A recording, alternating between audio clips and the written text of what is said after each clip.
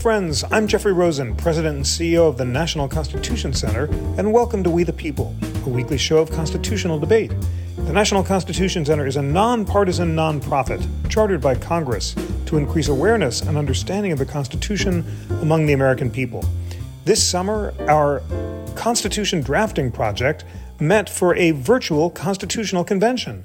These were the three teams of scholars, libertarian, conservative, and progressive, who we brought together last year to draft amendments to the Constitution in a state of Zoom.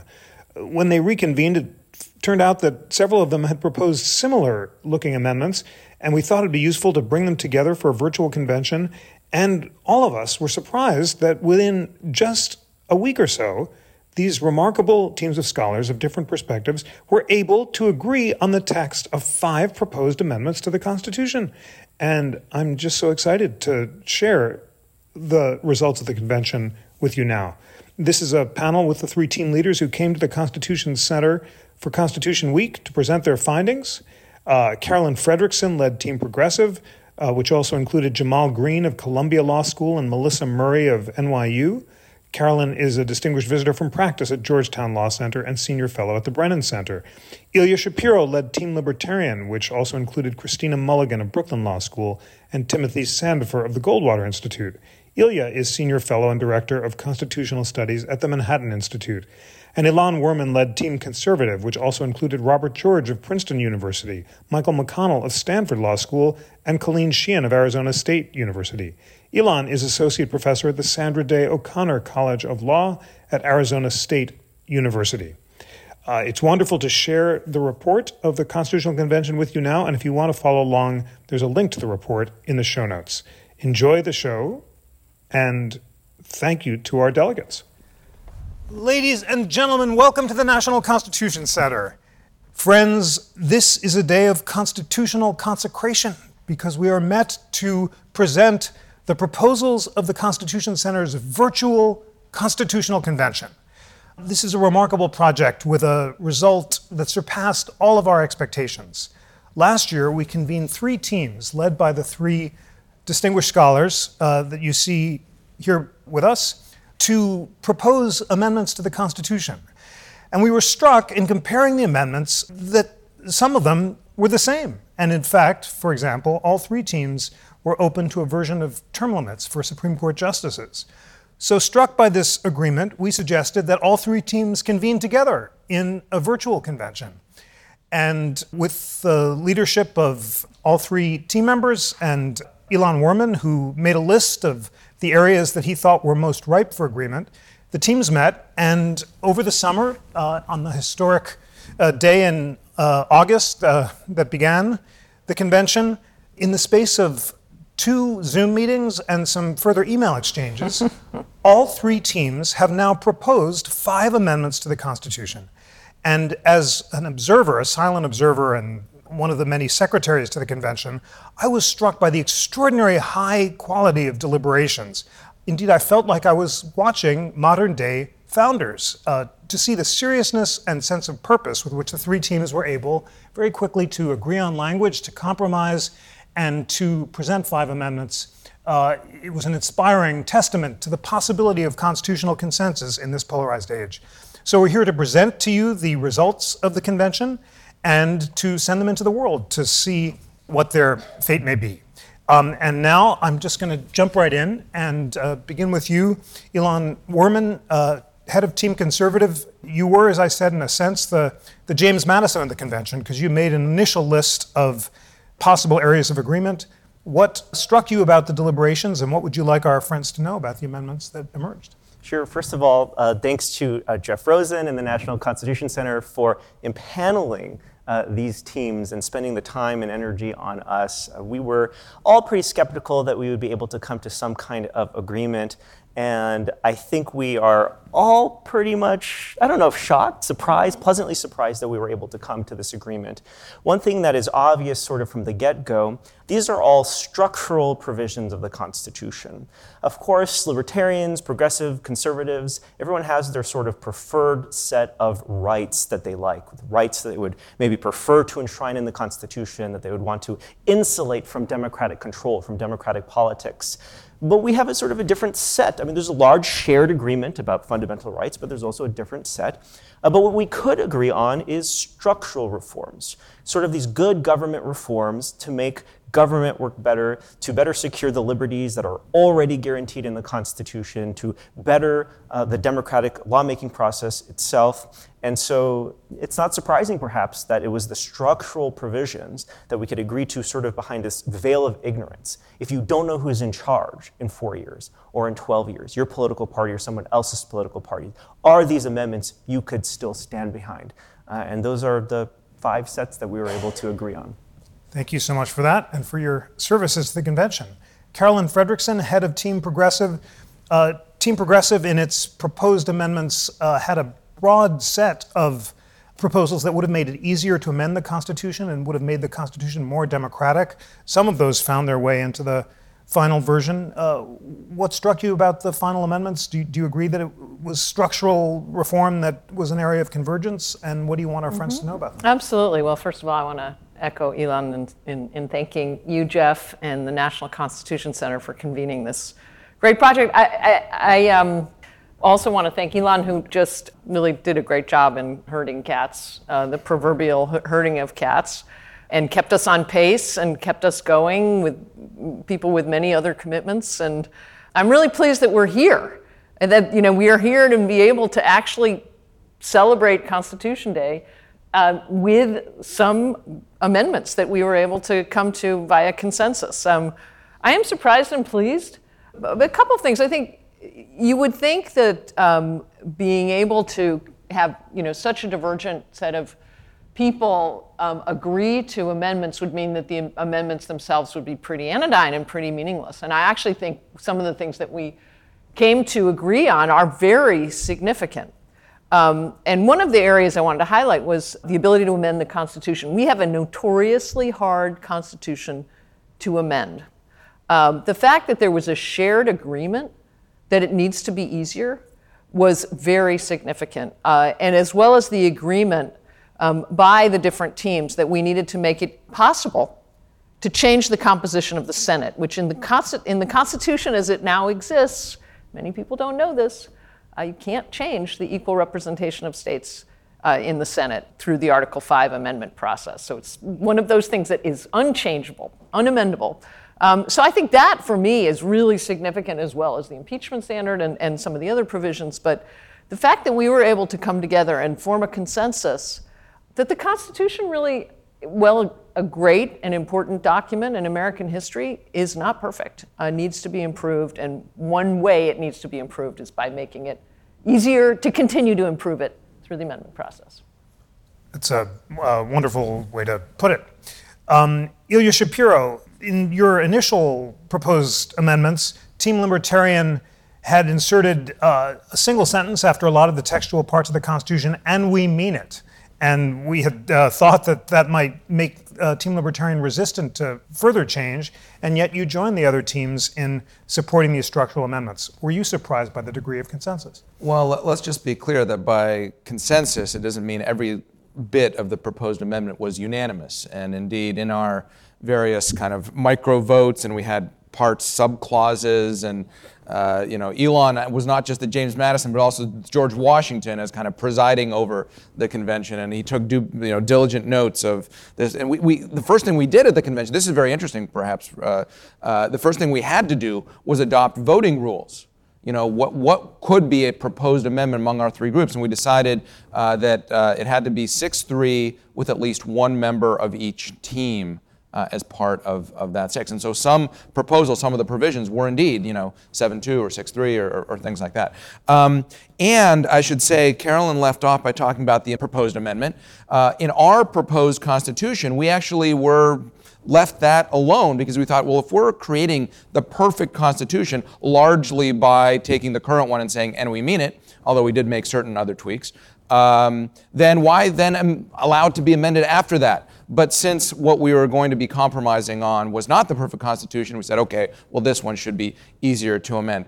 And we specifically in our own proposal did not contemplate really good government proposals. We thought, okay, our charge is to create a libertarian constitution. Fine, these, nibbling around the edges of term limits or how many justices or these kind of technocratic things, we avoided that. And so we didn't have a counter proposal to those things when Elon was looking through what there would be areas of agreement. But sure, for example, the Supreme Court term limits matched with fixing the set number, that has the good government benefit of increasing public confidence in the court, even though it would not, and we can discuss this, change kind of the political nature of things. In fact, it would enhance the role the court plays in presidential elections. But we were pleased, certainly, that a couple of our proposals made it into the ultimate amendments, lowering the threshold for impeachment, allowing Congress to have a legislative veto over executive actions, things like that. So not everything that was ultimately proposed was what we would consider to be mere good government things. There were substantive areas of change. Thank you for that. Thanks for sharing the voting rules that you agreed on, for reminding us that not all the amendments were unanimous. And indeed, if Elon was the George Washington and Madison and Carolyn was the Gouverneur Morris, we were saying, because of her important functions on the Committee of Style, you threatened to be the George Mason at times because you opposed some of the amendments that won by a 6-3 vote, but always in the spirit that you just identified of compromise. And that was the most striking thing about the deliberation, that all three teams were willing to put aside their notion of perfect amendments in the interest of reaching consensus. And that's why you heard all of us express surprise and great delight that these 5 amendments have emerged. Well, let's now walk through them, and folks who are listening along with us can find them online and can find the text. But the first amendment has to do with presidential eligibility. This is Amendment 28. No person shall be eligible to the office of president except a person who has attained the age of 35 and been a citizen resident in the United States for 14 years. This removes the natural-born citizenship requirement. Elon, I think this amendment was not in your initial list. Tell us about how it emerged and how it passed. Yeah, this was kind of like Article 3 of the current Constitution, where at the very end of the summer they're like, oh shoot, we should provide for a judiciary, and there wasn't very much discussion actually about Article 3 in the convention. As we were nearing the end of our deliberations, we had initially 5 proposed amendments. We were deliberating on the last one, which did not obtain sufficient consensus, and so we were about to call it a day. And at that point, actually, one of the members of Team Libertarian, Timothy Sandifer of the Goldwater Institute, said, well, wait a minute, all 3 teams also agreed to get rid of natural-born citizenship requirement for president. And we had slightly different ways we handled this in our respective constitutions. For example, I think we just got rid of the natural-born citizenship requirement without putting much more thought to it. But then Team Libertarian said, you have to have been 35 years a citizen. So at least 35 years, but you're old, but also 35 years a citizen. This struck, I think, Team Progressive as, well, that's way too much time. So it's, if you move to the United States when you were 20, become a citizen, that's 35 years is unnecessarily long. And so we ended up settling on, if you are 14 years a citizen, resident in the United States, you can't have been naturalized, I suppose, and or you couldn't have even been born in the United States. You can't be a natural-born citizen for fewer than 14 years before you go off and live in France for the rest of your life. And you can't just come back and then run for president if you haven't been a resident citizen for 14 years. And so that's how we came to relatively quick agreement. This was absolutely the fastest provision. And now this means that I'm eligible in another 6 years. So. All right, well, we should go back and review that then. Right. That was the advantage of the initial libertarian proposal for 35 years a citizen, is it would have kept Ilya Shapiro from being eligible for a much longer period of time. Carolyn, thoughts on this consensus, and tell our friends what the final amendment deliberation was that didn't pass when this one emerged. So this one was the easy one. It really was, because we all recognize this is a very, it doesn't make any sense. It's discriminatory, and it's keeping good people from running. And so there really wasn't a lot of it. Was just around these details. We had actually, in the Progressive Constitution, actually had lowered the age of running for president to 30.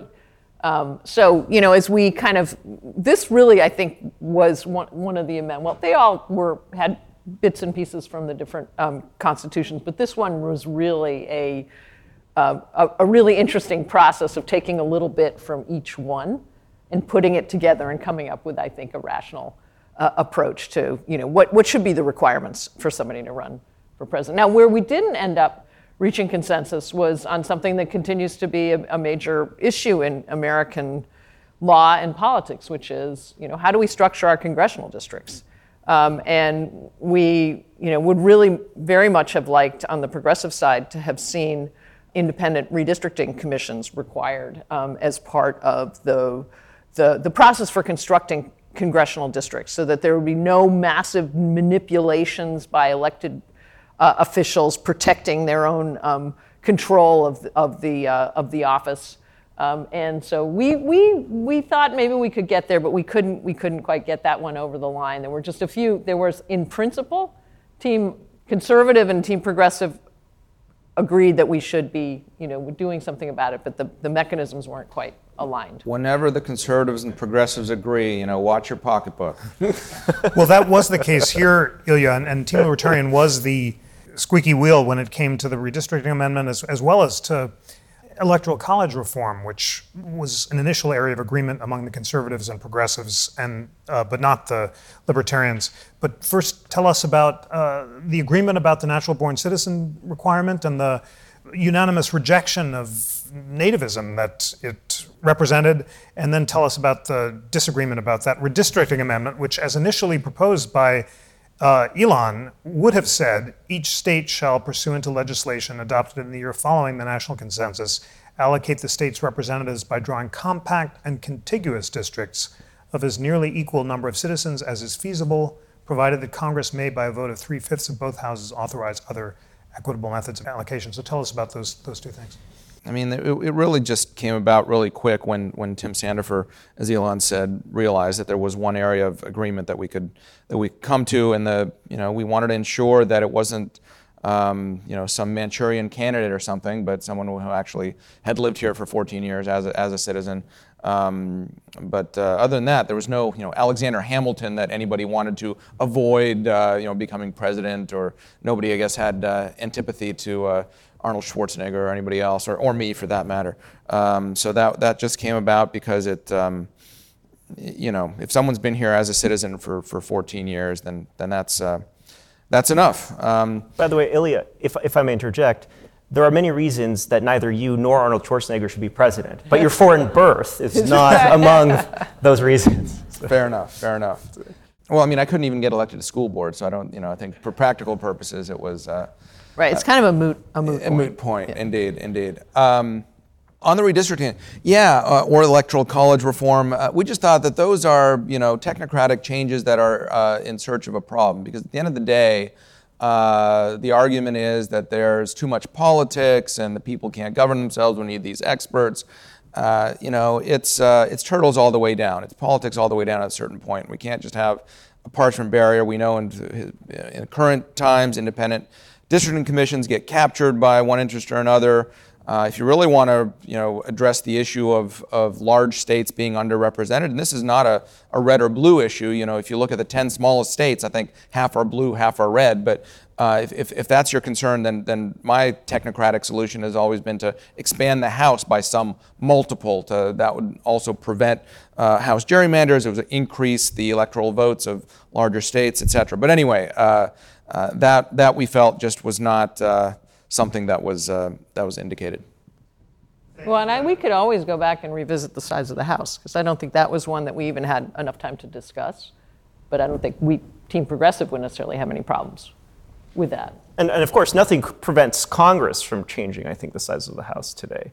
It's just whether we compel them. Right, it hasn't since like 1921, because it used to, as the population grew, it would increase, but then it's been it's been fixed. One thing that's striking, you can hear from the quality of the debate among our delegates, it's the fact that all of them are so deeply immersed in constitutional history and learned and scholarly, I think, that allowed them to converge so quickly, because they were a remarkably well-informed set of delegates, and they thought deeply about these questions.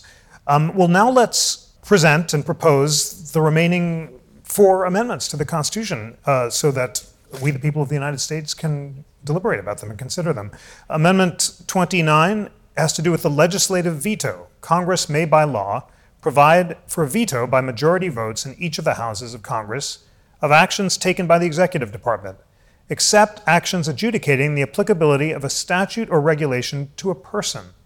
A failure by Congress to act pursuant to such a law shall not affect any judicial determination as to whether any law or any actions of the executive department are valid or enforceable. Ilan Werman, tell us about the legislative veto amendment. So some of the several hundred listening online, I'm sure are law students or lawyers, have surely heard of the case INS v. Chadha. This is a case, so historically, the Congress legislated with more specificity. It also did less, but as the country grew, as the national economy grew, as federal intervention grew, there was only so much Congress felt that it could do, and it ended up delegating a lot of discretion, a lot of power to the executive. So today we have a much larger administrative state, and part of this initial deal, arguably, was Congress in the statutes delegating broad authority to the executive, often reserved what was called a legislative veto. So we delegate authority to the president and the administration to execute the law in X, Y, and Z manner, but once you act pursuant to this statute, you must submit your action to Congress. And if the statute provided a legislative veto, Congress could then veto the executive's decision. So in INS v. Chadha, the Supreme Court struck this down as violating the separation of powers. The Immigration and Nationality Act delegated authority to the Attorney General to withhold removal under certain conditions for an illegal alien who otherwise was deportable but met certain conditions to be allowed to stay in the country. The Attorney General decided that Jagdish Chadha should stay in the United States. He met these criteria.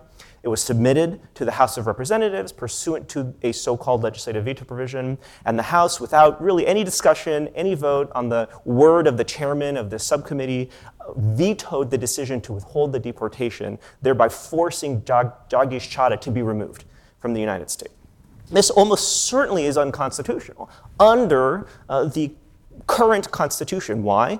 Because Congress can only make law. If it wants to change the discretion that it delegated to the president, it has to pass a new law, limiting that discretion in the future. How does it pass a law? You need 2 houses of Congress to agree to a text, and you need the president to sign that text. Where in the Constitution does Congress get to alter legal relations through vetoing the act of an executive? It almost certainly was a correct decision. Our amendment here overturns the general result of, or the general reasoning of INS v. Chadha, but not actually the result of INS v. Chadha. We permit in this a Congress to enact a 2-house legislative veto, the rationale being, in the modern world with broad delegations to the executive is often engaged in policymaking, and it is consistent with separation of powers principle to give Congress a say, a back-end check on the legislative-like power. I'm not going to say the legislative power, but legislative-like power that it gives to executive. When the executive makes a rulemaking, it should get the agreement of both Congress as well as the president. And this veto allows them this back-end check. The administration keeps on going, but Congress could always step in and veto determination. But what Congress can't veto is any action adjudicating the applicability of a statute or regulation to a person. We did not want Congress to look like it was enacting ex post facto laws or bills of attainder where it singled out individuals for particular treatment. So the case of INS v. Chadha involved the applicability of a statute to a person. That result in that case would be the same. Congress could not give itself a power to veto individual immigration decisions, for example. But this authorizes Congress more generally to enact a 2-house legislative veto provision in the future.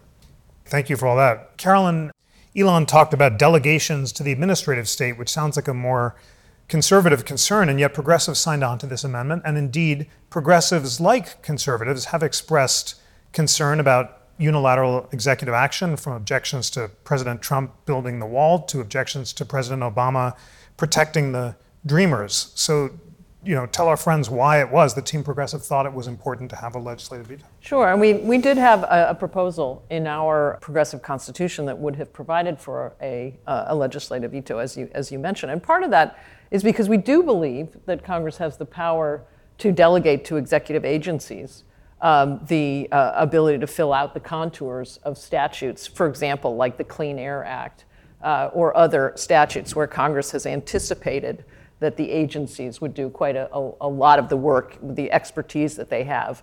But that also entails recognizing that Congress is the lawmaking authority, and if there are particular actions that are taken by the executive agencies, there should be an ability for Congress to review that.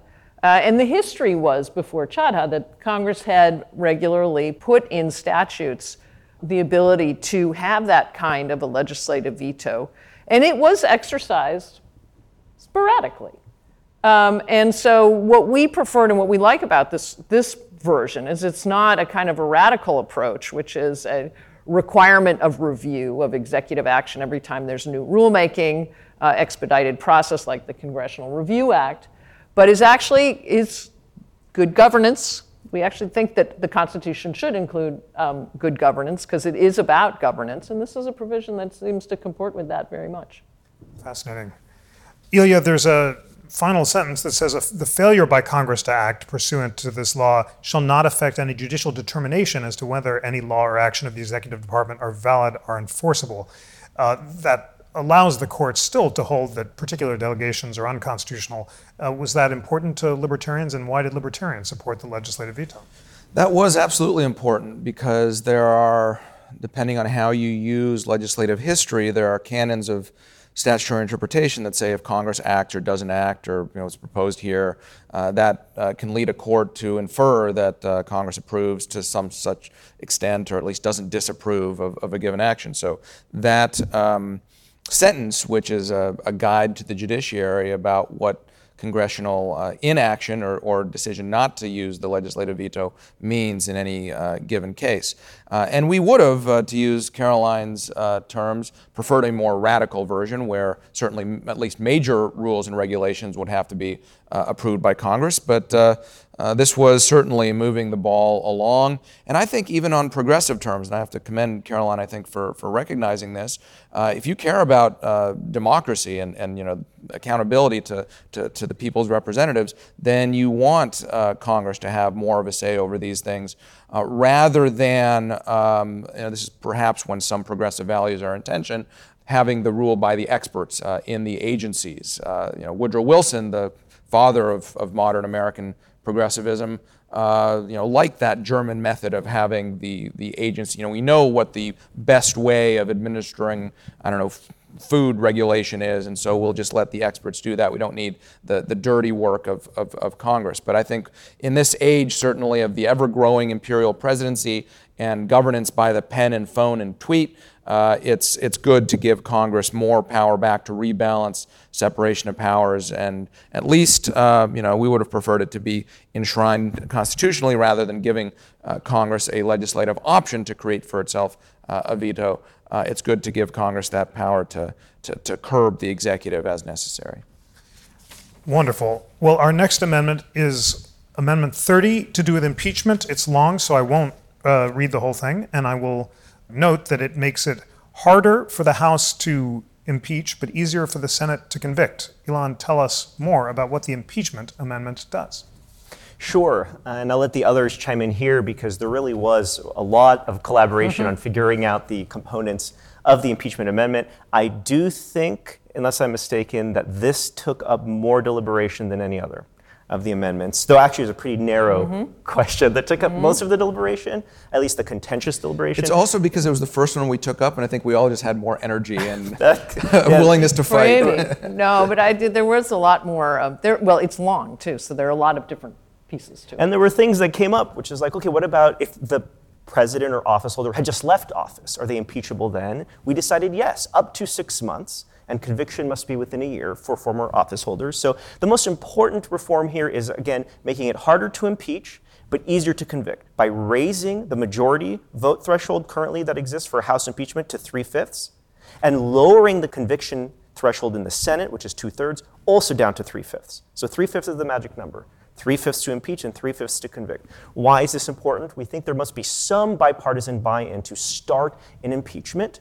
But the 2/3 threshold makes it truly difficult to convict even genuinely malfeasant presidents. And so we think that this 3/5 compromise is the most essential. And I will then just say, and I'll leave it to the others to flesh out the details, the standard is clarified. High crimes and misdemeanors, we say that these officers, president, vice president, shall be subject to impeachment for serious criminal acts or for serious abuse of the public trust.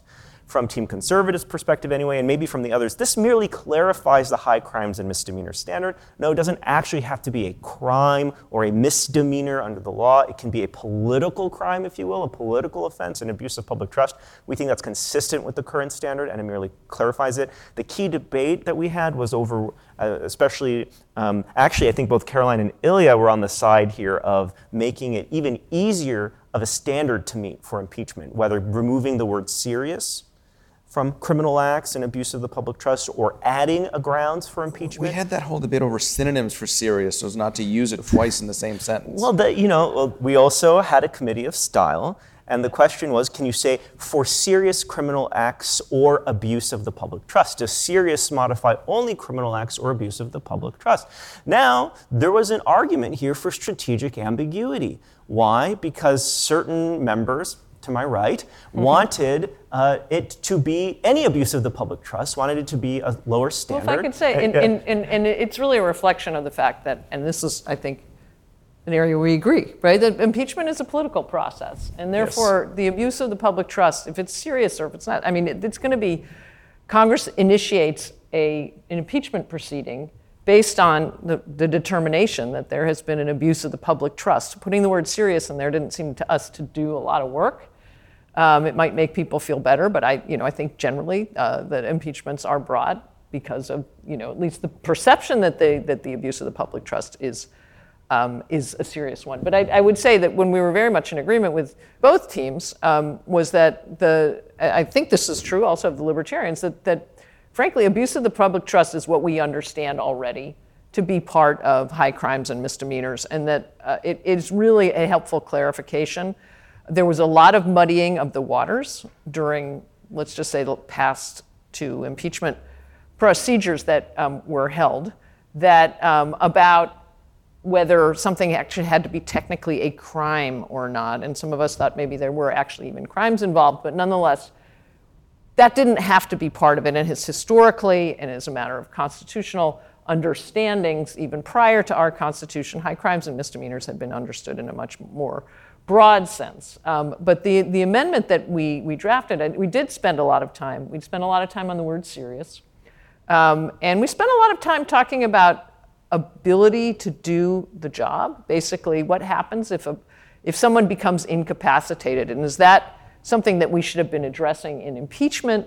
Some of you are aware of the 25th Amendment that allows the cabinet to have some role in removal of the president if there is an understanding of incapacity. But we really had a lot of debate over whether Congress should have some ability to intervene, because at least there was the question raised about whether the cabinet would be implicated, would be unwilling to go in a different direction from, say, the base of their party, or do something that's politically problematic in order to prevent a president who's incapacitated from remaining in office. And we just couldn't resolve that one. So that will remain to come back to. I mean, there were some people who thought the 25th Amendment was just fine. And can I actually, before we jump to Ilya, just defend the ultimate result here? Is we're going to get to this next in the Appointments and Confirmation Amendment. We do provide for a mechanism within the judiciary, for the judiciary branch, to remove judges for inability and incapacity. Notice the structural parallels now, if of course this is adopted, which it should be. The 25th Amendment allows the executive department, through the vice president and the cabinet, and through a process that involves cabinet, but the executive department to police itself. The judicial department, under our proposal, will be able to police itself when it comes to incapacity and inability. And by the way, this is not just a moot point. Very early on, in 1790, 1791, it turns out there was a senile federal district court judge in New Hampshire. And the question is, what do you do? They have lifetime tenure, you can't remove them. And they came up with a way to just give these unimportant cases to that judge, and they reassigned. It was weird, so we wanted a mechanism. And Congress, of course, can expel its own members and can be the judges of the qualifications of its own members. There was sufficient agreement, at least among the three teams, that process, allowing each branch to sort of police inability and incapacity among its own members, was the most structurally sound. They're the best guarantors of the integrity and the reputation I of don't know theirs. that we agreed on that, Elon, actually. I think we just couldn't, from our perspective, we just couldn't get agreement on the incapacity. Right, there was no agreement to give Congress a say over the president's Because I think the disagreement we inability. have is, at least from our perspective, is that the members of the cabinet are appointed by the president, chosen by the president. The judiciary doesn't function that way, so it's not quite comparable. So we would have still been interested in and it wasn't because we thought it was a structurally better approach. I think one of my teammates ended up voting against the whole amendment because he couldn't get that provision about addressing executive incapacity. Ilya, let me ask you to give Team Libertarians' perspective on this debate, and several of the provisions were unanimous, including those that would have increased the voting threshold to 3/5 and lowered the conviction threshold to 3/5 and given Congress a subpoena power, but two of them were not, and you were in dissent on some of them, including the one clarifying the impeachment standard and also permitting convicted office holders from not holding federal and state office, which gave rise to a fascinating debate about whether it would blow off steam to allow convicted officials to hold state office. But tell us, Ilya, what it was that led to the disagreement and why ultimately your team supported the amendment. Right. Well, this was a case where, to paraphrase John Kerry, I voted against it before I voted for it. The impeachment standard in our proposed Team Libertarians Constitution was just unfit for office. However the Senate or any individual senator wants to define unfit, it's a political judgment, and impeachment inherently is. They should be able to vote based on that, whether that means physical incapacity, whether it means someone who's breached the public trust, committed a crime, just incompetent, whatever case you want to make that you then have to take to the people to justify, we thought that was enough. And this serious abuse of the public trust, so just milquetoast abuses of the public trust are okay? I mean, we didn't think so. And that's why I voted against that phrasing, although ultimately I voted for the amendment as a whole because it does move the ball in a positive direction from my perspective or our perspective. Great. Well, let's turn to our next. Oh, can I say one? Just to know how nitpicky we were about things, we did make kind of these two clarifications. There's a question, at least I don't know how many people believe this, of whether officers of the United States refers just to appointed officers, like Secretary of State, whether that covers president or vice president. Under the current Constitution, you can impeach a president who's then disqualified from holding an office under the United States. And so there's a question of whether that covers future president or vice president. We clarified that. And under the current Constitution, the Chief Justice presides when the president is tried, but not when the vice president is tried, right? The president of the Senate is the presiding officer. Well, the vice president is the president of the Senate, raising this possibility that if the vice president is impeached, the vice president will preside over his or her own impeachment. We clarify all these little things about what our officer is, so we took this very seriously. We also fixed the punctuation and the overcapitalization. I don't know whether that was a Germanic influence in the original drafting of Committee of Style, but yeah, it reads better. Just shows you that originalism really can't explain a lot of things. So we need to do some additional work. Excellent. Which we're doing right here. Excellent. Well, Amendment 31 has to do with appointments. Again, it's not short and it's carefully drafted. But the first section says that the president shall have power with the Senate to make treaties, provided that 3/5 of the senators concur, and it has to do with nominations.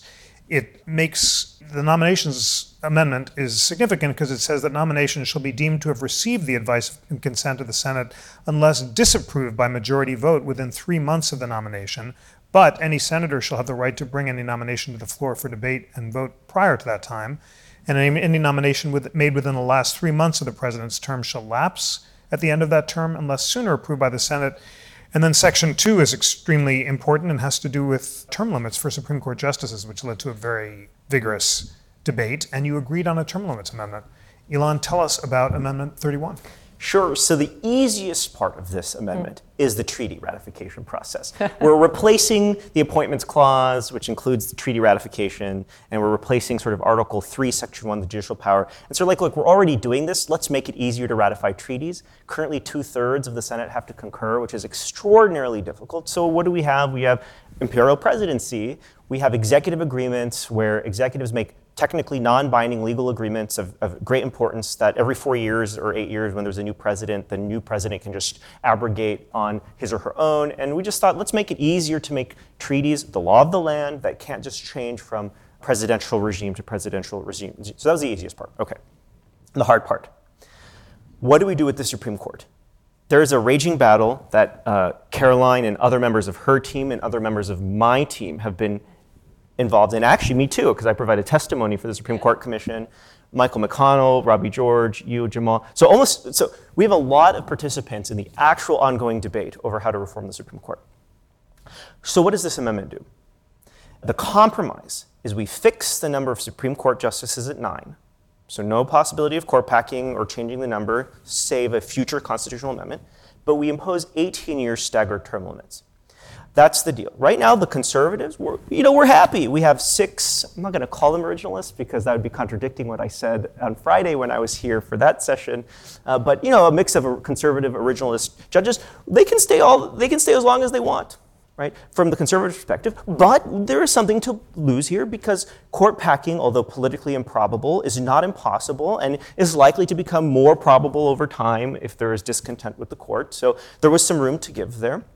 And of course, the progressives would have probably preferred not fixing the Supreme Court justices at 9, but certainly they agree lifetime tenure is not a good idea.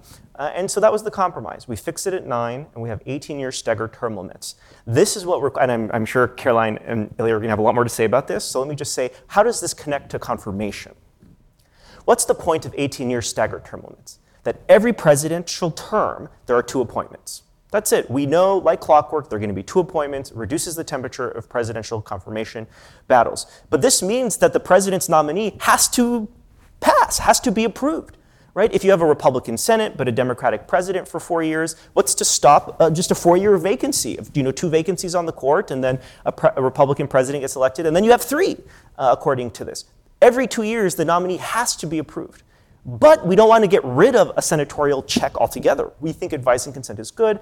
It has a salutary effect on presidential appointments, moderating effect on presidential appointments. So what was the solution? As Jeff said, we make confirmations automatic within 3 months. But the Senate, like a veto, it's another legislative veto actually, may, within that 3 months, vote down the nominee if they want, or sooner approve the nominee. What does this mean? Merrick Garland may not have been approved, but he would have gotten a vote. And then if he had been disapproved, the president would have put someone else up who would have gotten another vote. And at some point, the political cost of disapproving of every nominee to the Supreme Court would be politically catastrophic for the party doing it, because that's the deal that we're doing here every 2 years. And so that's how the confirmation process goes hand in hand with Supreme Court reform. Thank you for that. Carolyn, this was a remarkable debate to hear. There are many moving parts of this amendment. Team Progressive did make some compromises and also converged around the final version. Tell us about it.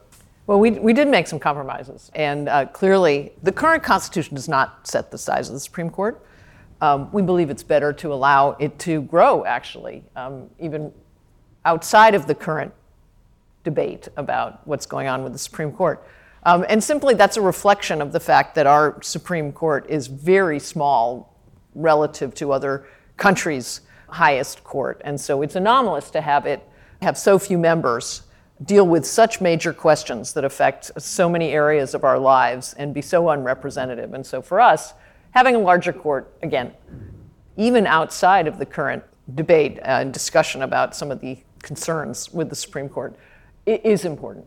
However, there were 2 parts to this. We also believe that term limits are good government. I know Ilya doesn't think that's a particularly appropriate thing for a constitution. I think that's what a constitution is about. It's about our government in our governance.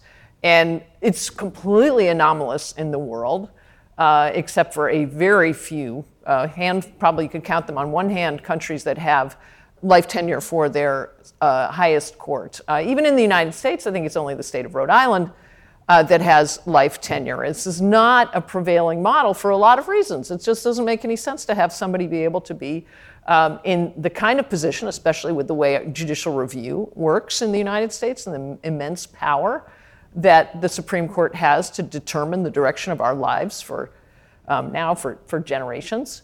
And so for us, it makes a lot of sense. We did have a proposal for term limits. It was quite similar with the idea of 18-year terms. Every president gets 2 appointments.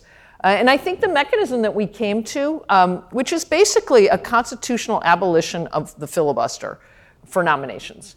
And you all, I'm sure, aware that by its own rules, the Senate has limited filibusters with respect to Supreme Court and lower court nominations. But this would ensure that they couldn't restore it, because they can always put the rules back if they would like to. So this makes sure that there will actually be a process of moving forward. Within the 3 months, they can approve or disapprove. And the other reason why we decided that we would agree with this, despite the fact that it sets the court at 9, is that we fix or at least we address to some extent, the process of amending the Constitution. And therefore, for us, this is something that could be revisited through another constitutional amendment now that it's easier to amend the Constitution. Thanks for that. Ilya, according to this article, after the article is ratified, the senior-most judge currently serving on the Supreme Court, calculated by time served on the court, shall retire by the next presidential inauguration. I guess that would be Justice Thomas if that were to pass. Tell us why the libertarians thought that it was okay to have the senior-most justices retire, and why you were able to converge on this 18-year term limits. If you didn't start or enshrine retirements, then you would have, for the current justices, they would leave as they would leave otherwise, or they would die, and so you wouldn't have a full complement of term-limited justices until some haphazard time in the future. Now, some academics have proposed a system where this would happen, and for a period you might have even up to, 17 justices while everyone's not fully retired, or one goes down, or what. I mean, it would be it's chaotic. So for practical purposes, now, whether it has to be before the next inauguration day, or 5 years down the line, or 9 years down, whatever the ultimate political compromise would be, that can get worked out. I think that's less important to contemplate. But to have this structure in place of 18 years, 9 justices, a vacancy every 2 years, and that's how you implement it. And I have a whole chapter on the term limit debate in my book, Supreme Disordered Judicial Nominations and the Politics of America's Highest Court. Let's be clear that having term limits and preventing court packing will not somehow fix the politicization of the court or turn down the heat on our confirmation battles. In fact, as I said at the outset, this would make the court and nominations even more part of presidential and Senate campaigns. But it would eliminate arbitrary or politically timed retirements, morbid health watches over octogenarian justices, appointments of 23-year-olds so they can serve for 80 years, and those sorts of things that detract from public confidence in the court as an institution. So I don't view this as a if you think the court is illegitimate because it's political, or Republicans are all illegitimate, or whatever, this is not going to fix that. But I think it's salutary to have people have more confidence in the court. Nor, by the way, do I agree with Caroline's characterization of getting rid of the filibuster, because as Elon said, it just calls for a vote every 3 months. And then if the president keeps nominating radical nominees, well, that's up to the people. Is it the Senate that's being obstructionist by voting them down every 3 months, or is the president nominating unrealistic people? That becomes part of this political dance that, again, more politics. You can't avoid politics. As I learned in writing my book, even George Washington, the first president, had a nominee rejected for political reasons. So you can't avoid politics, but this at least regularizes and makes clear the stakes when we're talking about Supreme Court nominations. This also applies to executive appointments. So again, Trump deserved his cabinet swiftly in place, as did Biden. They both did. But this still preserves a senatorial check. Someone could always bring them to a vote and vote them down.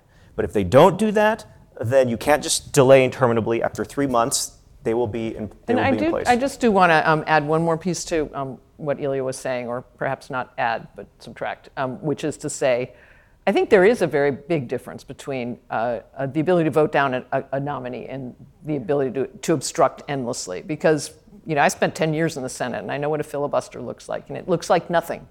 Because if you look at the Senate floor, nothing is happening. Nobody has to own up to it. It's just an objection. Nothing happens. Nothing goes forward.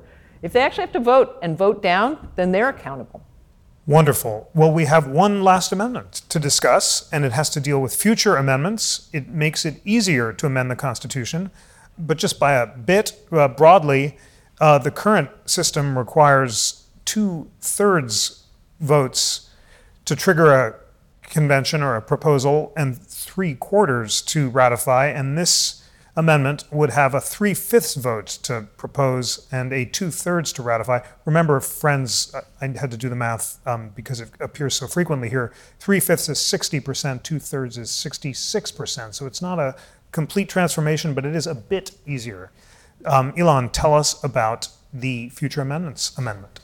That's the reality of the situation, is if you have a really hard constitution to amend, then judges are gonna do more updating through judicial opinions, which we don't necessarily want. And to be clear, both on the right and the left this would happen, whether through an open living constitutionalist system that the progressives have generally advocated over the last several decades, or a faux kind of originalism in which judges sort of update it through more capacious terms in the Constitution, or just bad originalism. It's just human nature. You're going to want to bring it up to speed based on your sort of modern day predilections and preferences. And it would just be better to be able to amend the Constitution more often. James Madison said in a famous Federalist paper, this is sort of responding to this Jeffersonian argument, that the earth belongs to the living.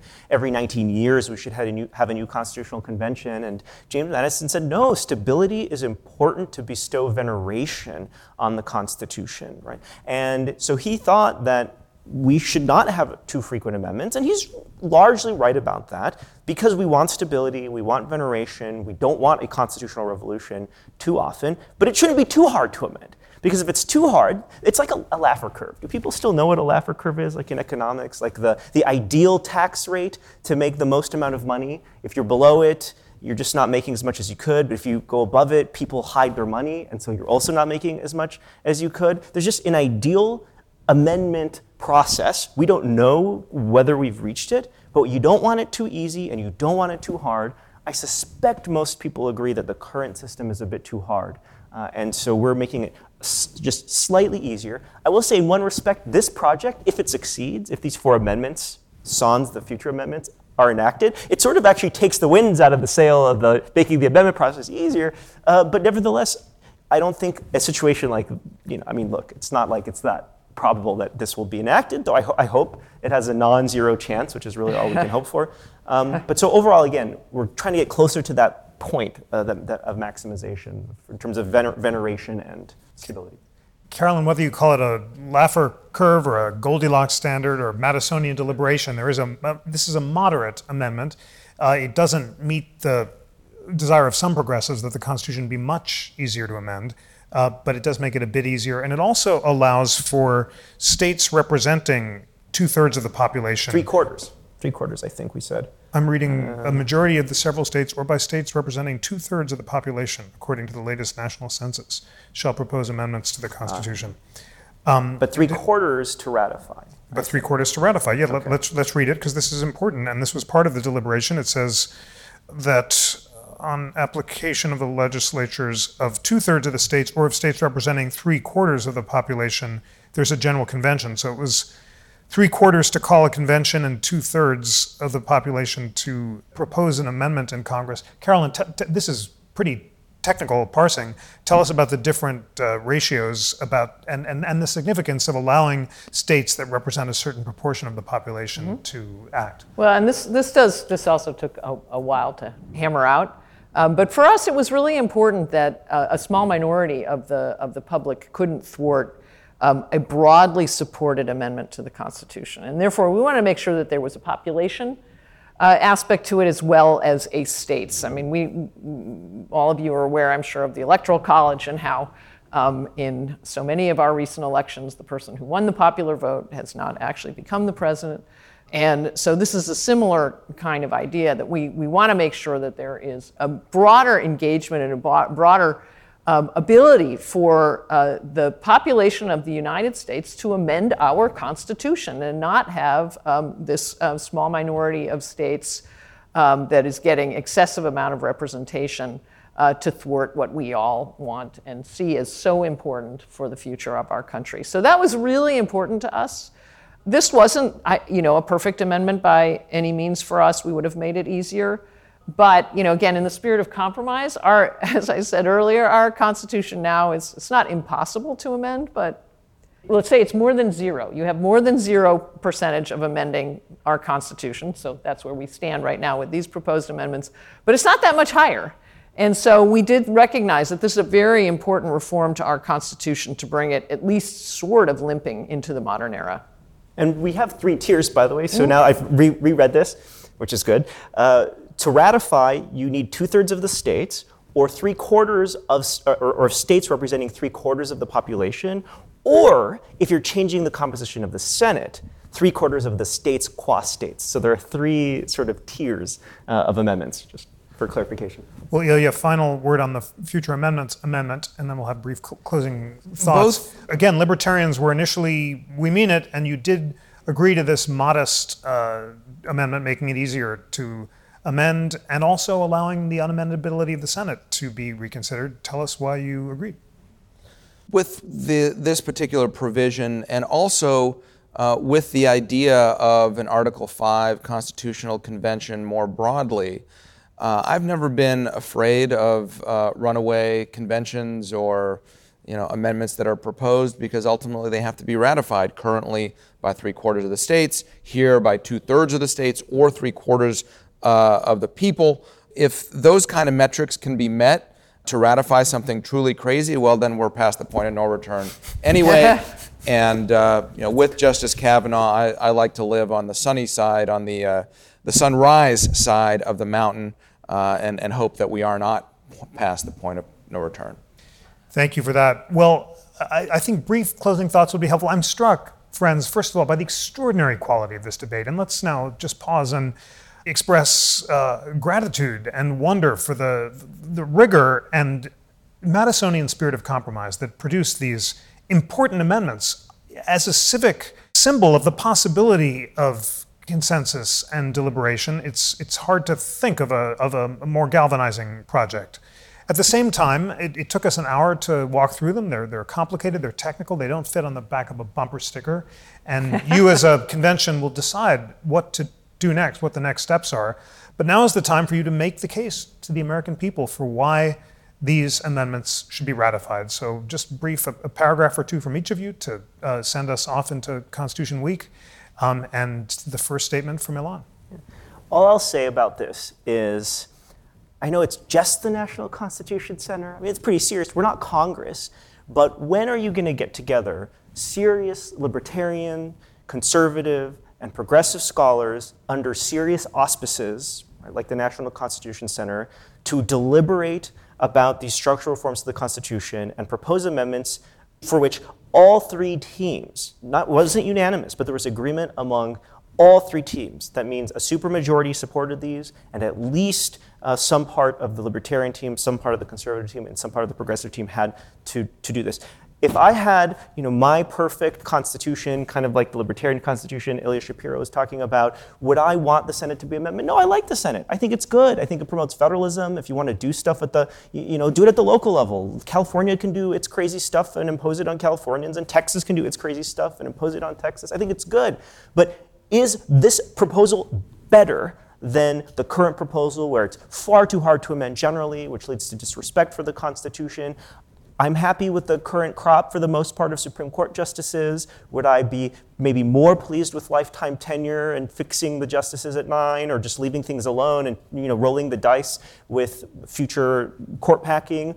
Maybe. The point is, behind a veil of ignorance, these are good reforms that people from all political perspectives can agree to and agree is better than the relevant provisions in the current Constitution. And that's all one could really hope for when talking about constitutional conventions and constitutional amendments. And so we really think these are worth serious study and consideration among Congress and the American people.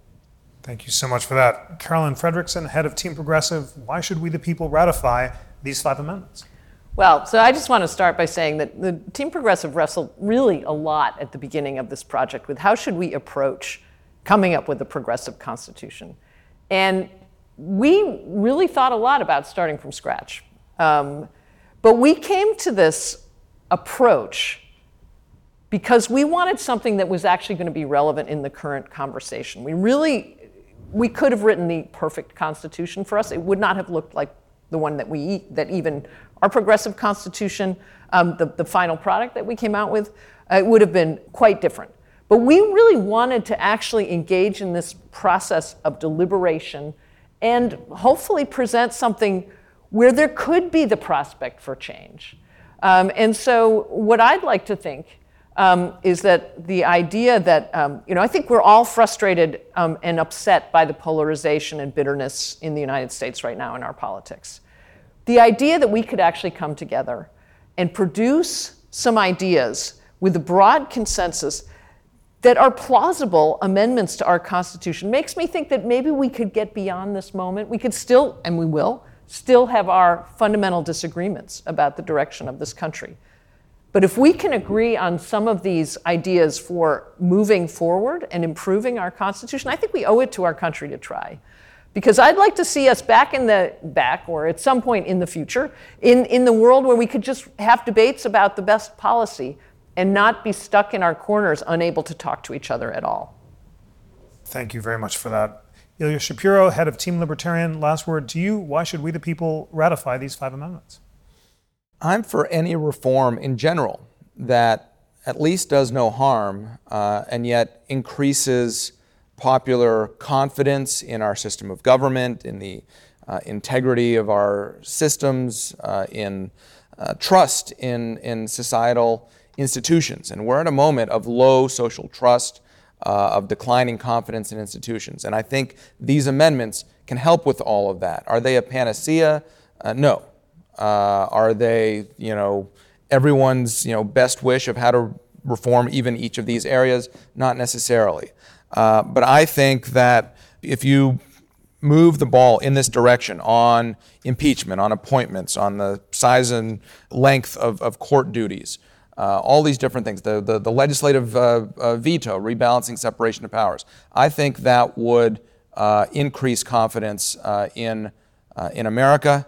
I did not agree to anything just for agreement's sake. I did not go into the Constitutional Convention, the Amendments Convention, with an eye to hold hands and sing Kumbaya.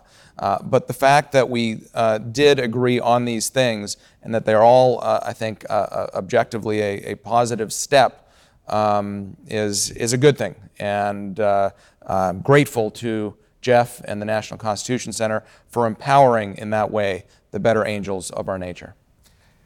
Better angels is an excellent way to put it. And dear delegates, on behalf of the National Constitution Center, it is an honor to thank the 3 of you for your services to the Constitutional Convention and providing America with a model of what thoughtful Madisonian deliberation and compromise can look like. You have inspired all of us to meet the better angels of our nature, and I look forward to seeing the response of a grateful nation to these thoughtful proposed amendments to the Constitution. Please join me in thanking the delegates.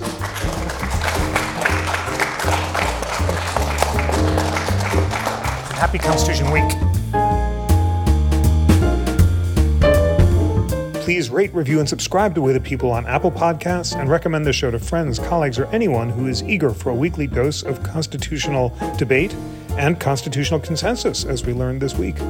And always remember that the National Constitution Center is a private nonprofit. It was philanthropy that made the Constitution drafting project possible, and your donations of any amount keep us going and are so very much appreciated. Please support the mission by becoming a member at constitutioncenter.org/membership, or give a donation of any amount to support our work at constitutioncenter.org/donate. On behalf of the National Constitution Center, I'm Jeffrey Rosen.